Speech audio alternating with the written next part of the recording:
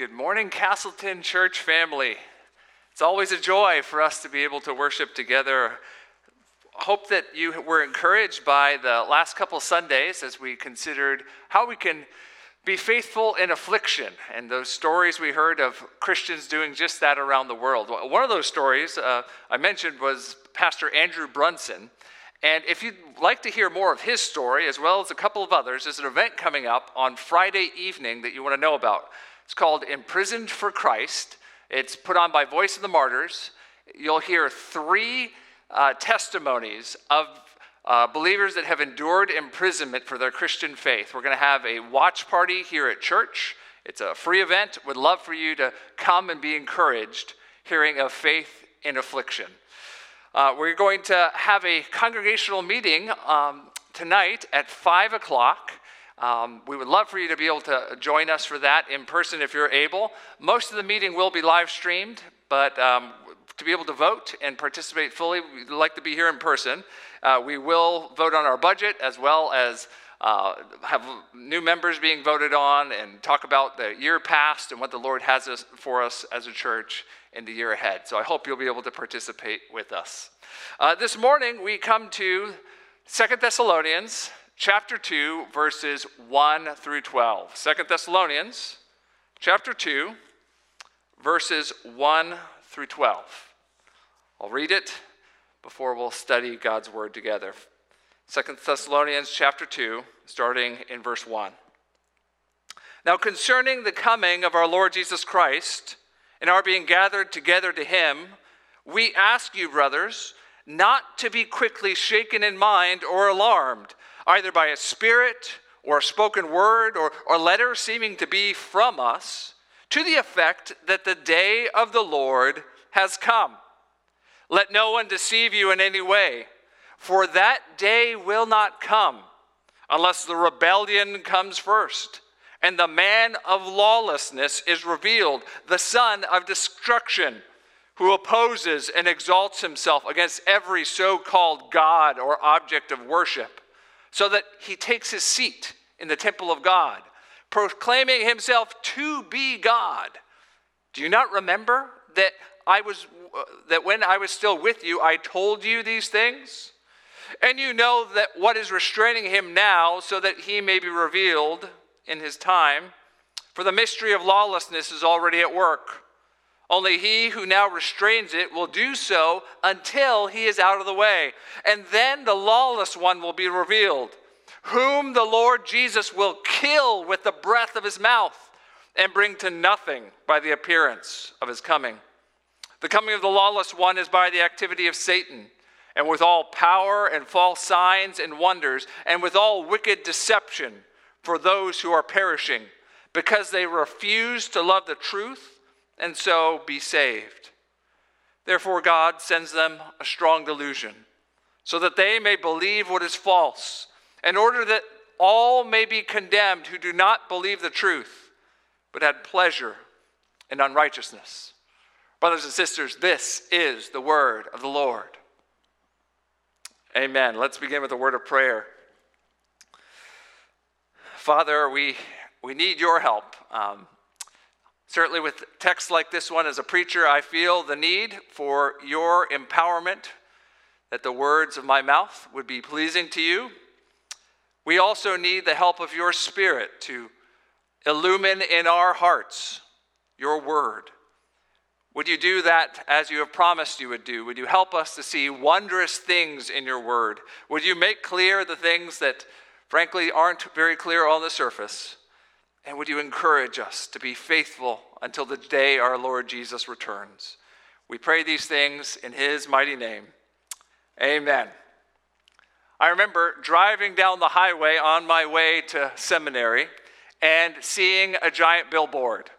It said, "Save the date, May 21st, 2011, Jesus Christ returns."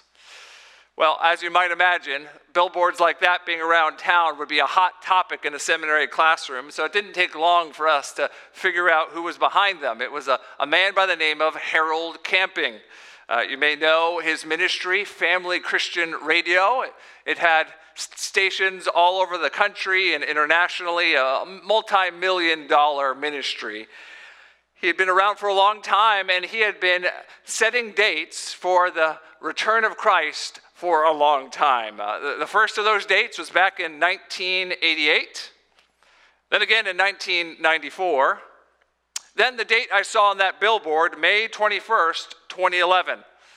Well, as you might have already surmised, that day came and went with no return of Jesus. But don't worry, he didn't give up that easily. He realized that his calculations had just been a little wrong. He set a new date, October 21st, 2011. He said that Jesus had spiritually returned the first time, and the judgment had already occurred. No one could be saved, but the final end of all things wouldn't come until October. Well, that date also came and went. And by that point, the press was on his case. He was literally hiding out in his house. And his ministry collapsed in shame. Now, that event discouraged many. There are many people that point to the predictions of Harold Camping and say that they lost their faith because of his failed predictions that Jesus would return. Now, Harold Camping is not alone in this sort of speculation about things to come. No, there have been a long line of doomsday prophets predicting when the events leading up to and the actual return of Christ will happen. Their rallying cry is something like this. We may not be able to know the day or the hour Jesus will come back, but we can certainly know the week and the month. Well, frankly, that's a recipe for disaster for the Christian faith. And it's one of the reasons I'm so thankful for as difficult of a text as this one is this morning, that it's in our Bibles, because it is the cure for the crisis of faith that all this speculation brings. The Thessalonian church had a spiritual disease of worry. They were anxious that they had missed the second coming of Christ. And for that reason, the Apostle Paul writes to them and assures them something we need to know also. You have not and you will not miss the second coming of Jesus. Let me say it again. You have not and you will not miss the second coming of Jesus. When it happens, you will know it and you won't miss it. We'll go through the text in two sections. The first one will be much briefer than the second. First, in verses 1 through 2, we'll see the crisis of confusion. The crisis of confusion. And then second, the much larger section in verses 3 through 12, we'll examine the coming rebel and his rebellion. The coming rebel and his rebellion. Let's begin in that first section, the crisis of confusion in verses 1 through 2. I'm going to reread verses 1 through 2 because this is the thesis statement of the book. This is the main point of this letter as far as I can tell. Now, concerning the coming of the Lord Jesus Christ, now our being gathered together with him, we ask you, brothers, not to be quickly shaken in mind or alarmed, either by a spirit or spoken word or a letter, seeming to be from us, to the effect that the day of the Lord had come. There was a pastoral concern in the Apostle Paul's heart. This Thessalonian church had been shaken and alarmed by some sort of prophetic message. It's clear Paul doesn't know exactly what it is. He lists three possibilities: a spirit, a spoken word, or a letter seeming to be from him. We don't know exactly what the message was, but we know the gist of it. It was something about the second coming that suggested that the Thessalonians had missed it. That it had already happened. That they had been asleep at the wheel and missed Jesus coming back. Now, that would be a very, very discouraging thing for them. Think about why. Remember the last couple of weeks we've been examining their faith in the midst of affliction and persecution. They were a church that was suffering for Jesus. Imagine someone coming along to a believer in North Korea, one of the hundreds of thousands of, one of the 50 to 70,000 estimated believers that are in concentration camps in North Korea. someone who's suffering for Jesus and does not see any relief coming, and saying to them, didn't you know Jesus already came back? The judgment's already come. There's no new heavens, new earth coming. This is all there is. Don't you see how discouraging that would be if you were in the midst of suffering? This is as good as things are going to get? Really? Well, that's the crisis. And that's what leads to the cure. And we're going to spend much more time on this in verses 3 through 12. The cure is to put our attention on things that will come with and precede the coming of Jesus. Two things specifically: the coming rebel and his rebellion in verses 3 through 12. Now, before I jump into this section, let me just be frank. This is one of the hardest passages in the entire Bible to interpret. I've been studying, preparing for this particular sermon for months, and as I have studied to answer the many questions this passage raises, I realize it just brings to mind even more questions. I was helped as I came across a quote from the great theologian Augustine, finding out I was not the only one that felt this way. Augustine, commenting on this passage, he said, "Frankly, I have no idea what it means." I have to confess, I was tempted to just read that quote and end the sermon here and sit down. Thankfully, the Lord convinced me to do otherwise and to share what I have learned. Now, but let me just say, there's no way that I will be able to answer all of everyone's questions, and will literally be impossible for what the conclusions we draw to be ones that all Christians will agree on. There are so many fraught questions of interpretation in this passage. It's inevitable that you and many other Christians in our congregation will disagree about what exactly some of the specifics mean. So that means we need to study this with humility. We need to hold it very loosely. And we need to be okay disagreeing with each other on many of the details that we're going to dive into here. And also, let me say, if you are the sort of person that really wants to know the identity of the Antichrist and the timing of world events related to him, this sermon will undoubtedly disappoint you. I'm not going to name who I think this person is, because frankly, I don't think the text leads us to do that. I think that's not the point of it. But I do think that the point of it is something that we will all benefit from. It will give us comfort and confidence in the coming of our Lord Jesus. The main point of it is very simple to understand. You can see it right there in verse 3. It's that certain things have not happened, and that's how you can know Jesus hasn't come back. Certain things haven't happened, and that's how you know Jesus hasn't come back. Verse 3, "Let no one deceive you in any way, for that day will not come unless." And then he lists off the two things that must occur. I was thinking of a moment that was parallel in my life. I was traveling alone I was sitting in an airport one time, and I had several hours to kill before my flight. And I'm the sort of guy, I could fall asleep anytime, anywhere, basically. So I just closed my eyes for a little bit, and faster and deeper than I expected, I slept. Well, I had that moment of waking up and being disoriented, and maybe you know that moment right after you wake up, and I had a thought, oh no, I have overslept and I have missed my flight.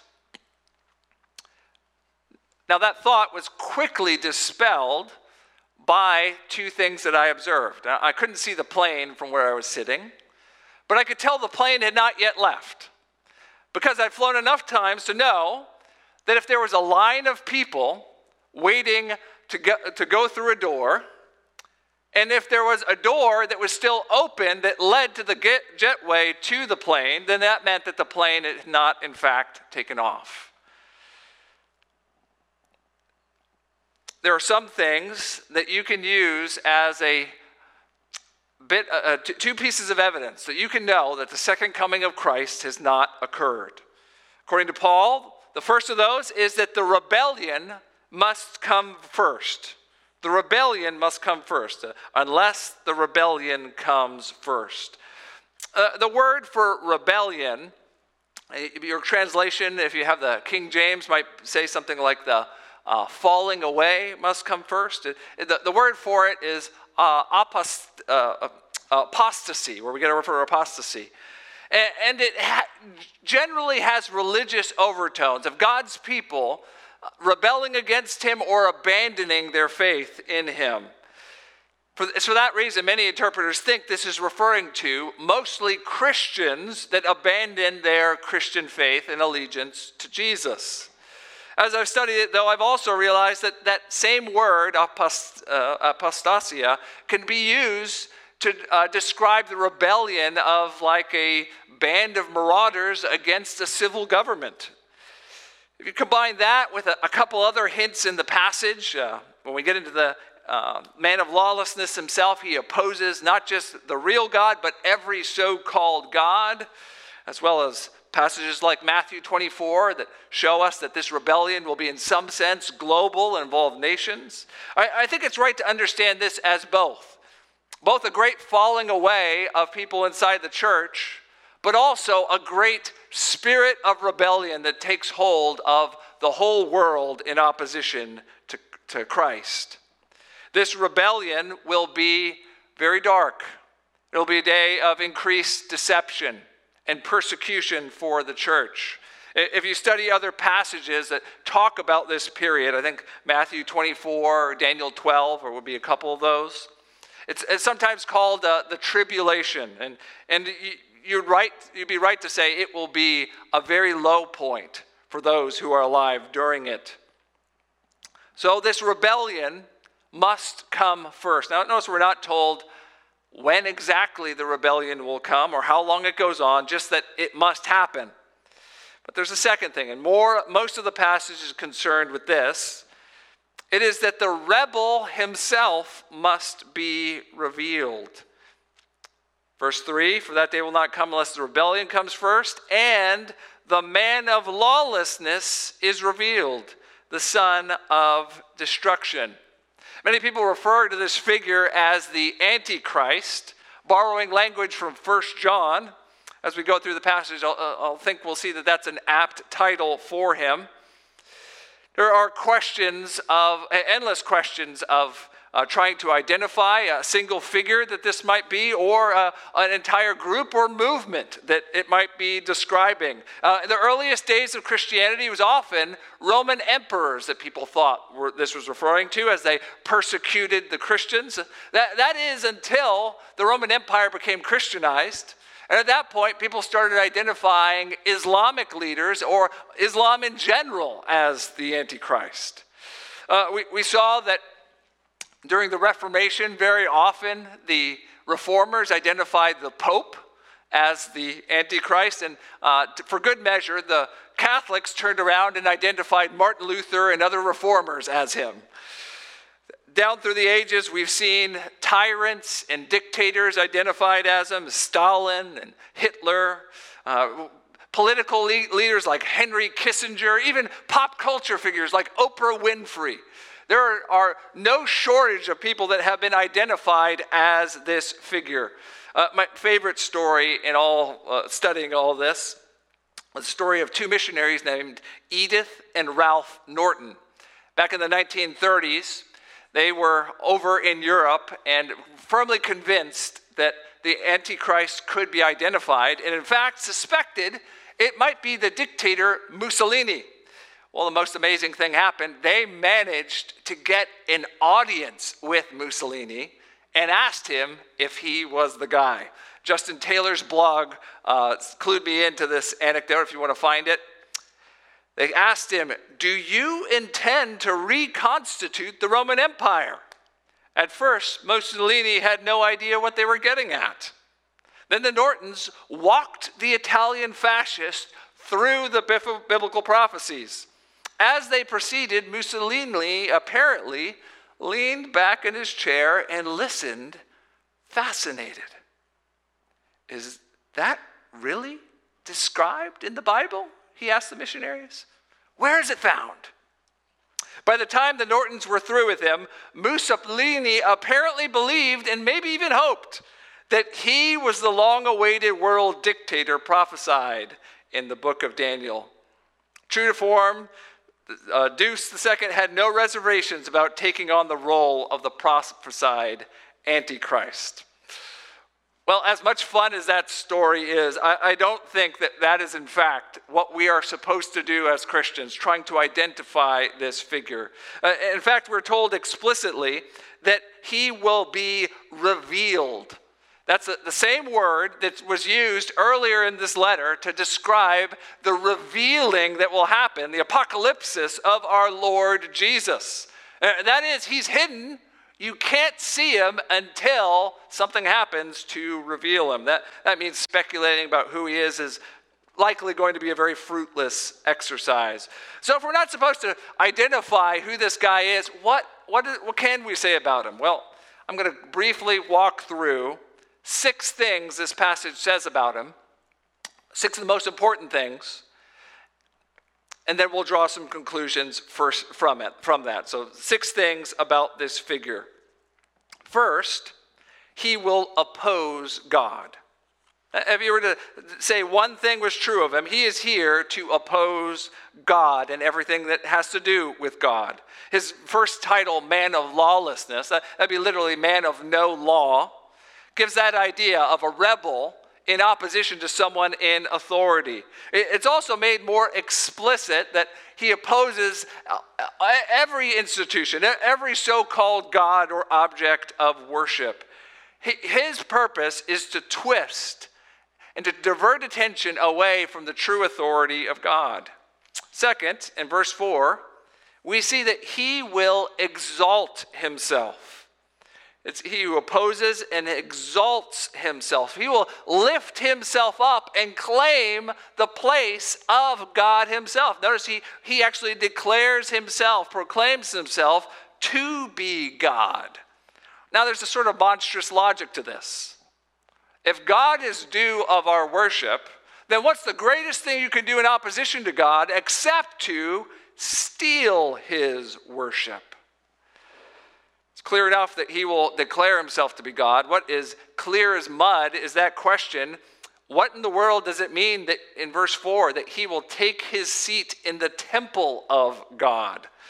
Well, there are lots of different theories. It could be referring to Herod's temple back in Paul's day. It could be referring to the rebuilt temple. Some people think will be rebuilt before the coming of Jesus. Or it could be a metaphorical reference to the church, as Paul often does, referring to believers as God's temple. I think the best explanation, though, is one of history and theology.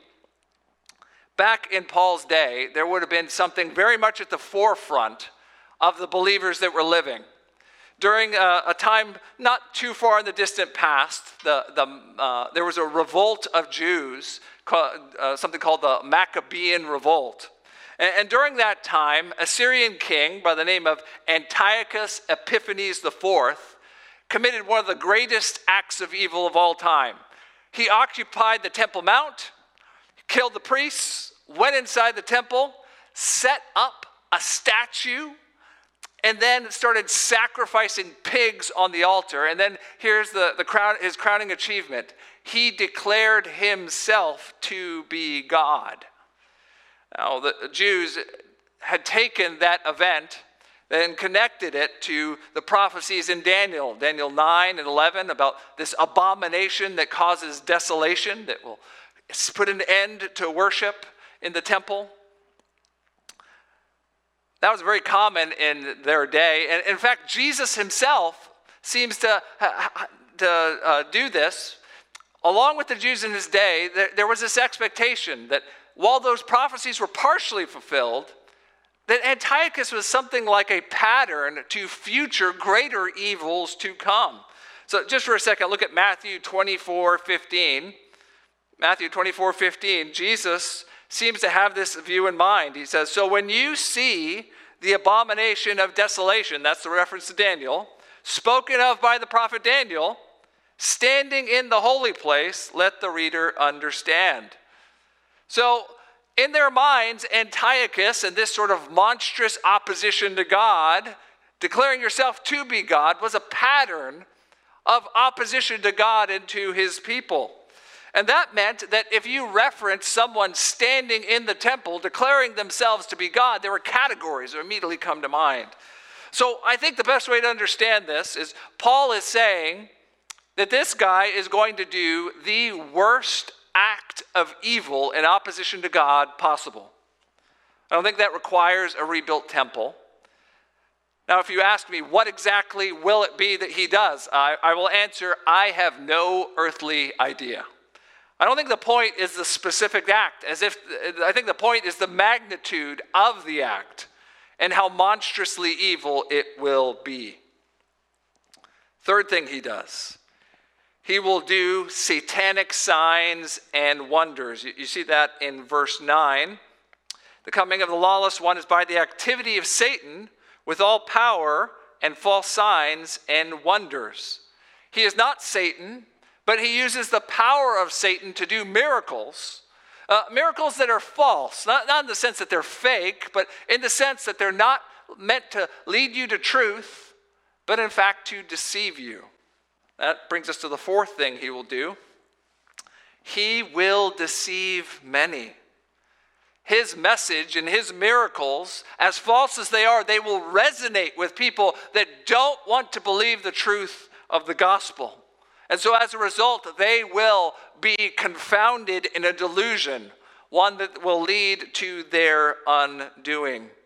Verse 10 describes it. It's frankly horrible to think about. With all wicked deception for those who are perishing, because they refuse to love the truth and so be saved.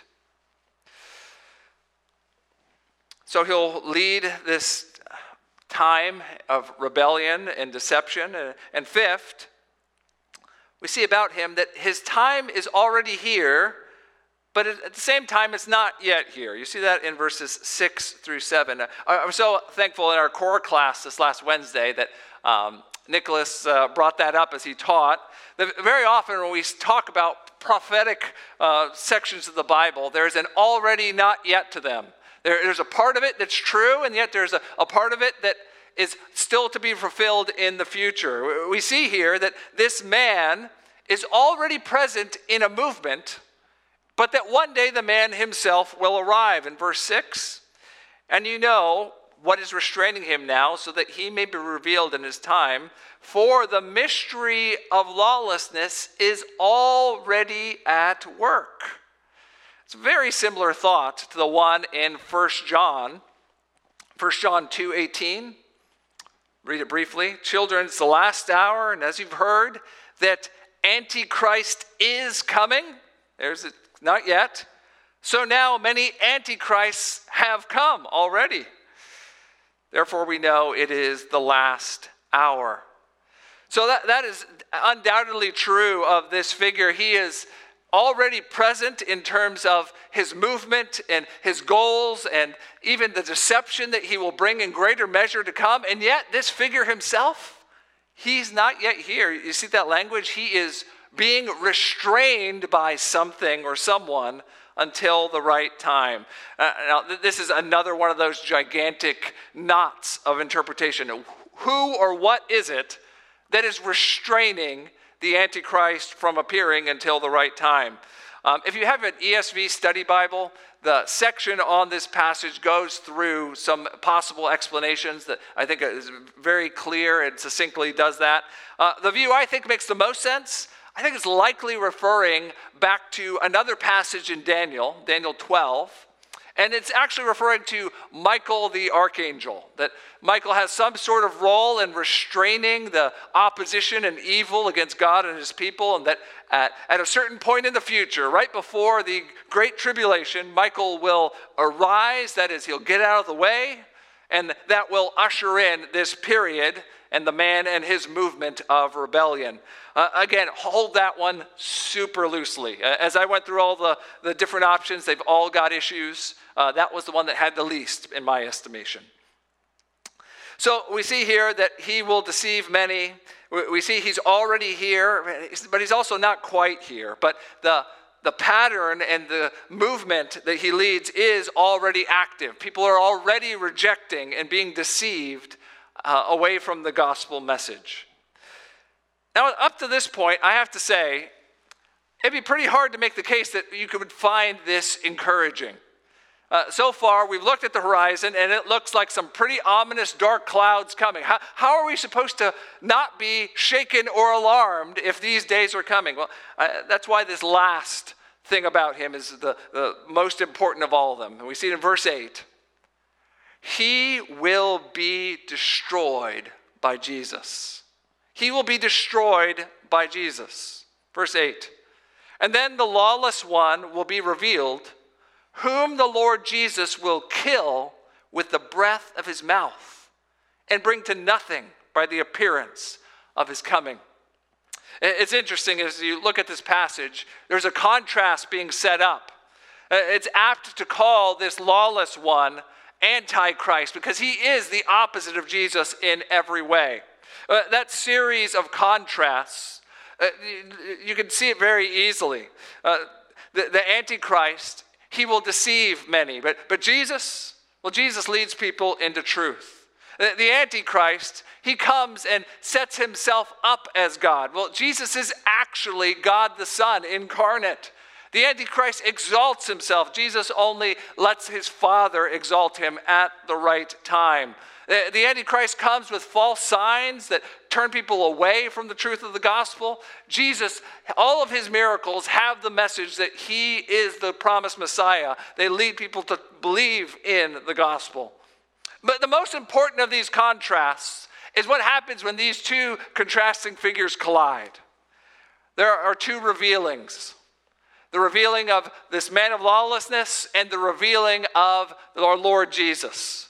And when they are both revealed, one very climactic, quick thing will happen. When this man appears, Jesus will destroy him. Fake Jesus meets real Jesus, and in a moment, it'll be obvious that all of his boasting, all of his supposed power was nothing compared to the true king over all. We're told that Jesus kills him by the breath of his mouth. It's probably a reference to Isaiah 11. I think certainly it has the idea that this will be an effortless defeat. It will be as if the big bad wolf will be blown over by the Lord Jesus himself. And notice after he is defeated, it's as if he was never there at all. He will be brought to nothing. You'll forget him as soon as he is defeated. What we see here then is a vision of dark days to come, but ultimately dark days that will be pierced by a bright ray of sun.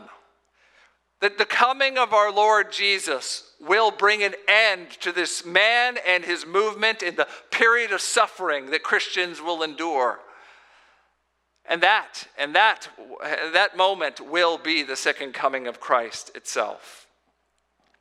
Okay, so I'm sure you have a ton of questions at this point, but you may be asking the question, what does it have to do with how we live today? All these details, all these difficult questions to work through, so what? Well, let me give you the so what. Three different ways that we can apply this passage to ourselves. First, just as a pastoral word in the front end, let's strive for balance on these speculative, difficult texts. There is a tendency to be almost obsessive with really hard parts of the Bible, to get into this habit of speculating, and oftentimes to do so even to the point where we end up discouraging ourselves and others. But recognize this passage and other passages talking about the return of Christ and these things to come, they're almost always there to encourage us. If we lose balance, we lose our ability to be encouraged by them. In the meantime, we need to focus on the things that are more clear. The gospel needs to be preached by you. You need to grow in your walk with Jesus. And you need to be sure that Jesus is going to come back. Now, there is definitely also here a call to hear and respond to the gospel message while the day is here. If you're listening to this message and you're not a Christian, please don't take for granted the fact that you might hear the message that Jesus is the way to God, and that you actually might be interested in it. There's an interesting thing that happens in the passage. In verse 11, he shifts from the things in the future to the present. And he warns that rejecting the truth of the gospel of Jesus actually results in you believing a lie. Friend, if you're hearing a Christian tell you that you need to believe in Jesus to be saved from your sins, and if any part of your heart thinks maybe that's true, don't take for granted that it will always be that way. For everyone that ultimately ends up rejecting Jesus, there is a final time that they will entertain the gospel message. At a point none of us knows, but at some point, our rejection will be our last rejection. And at that point, according to this passage, you are condemned.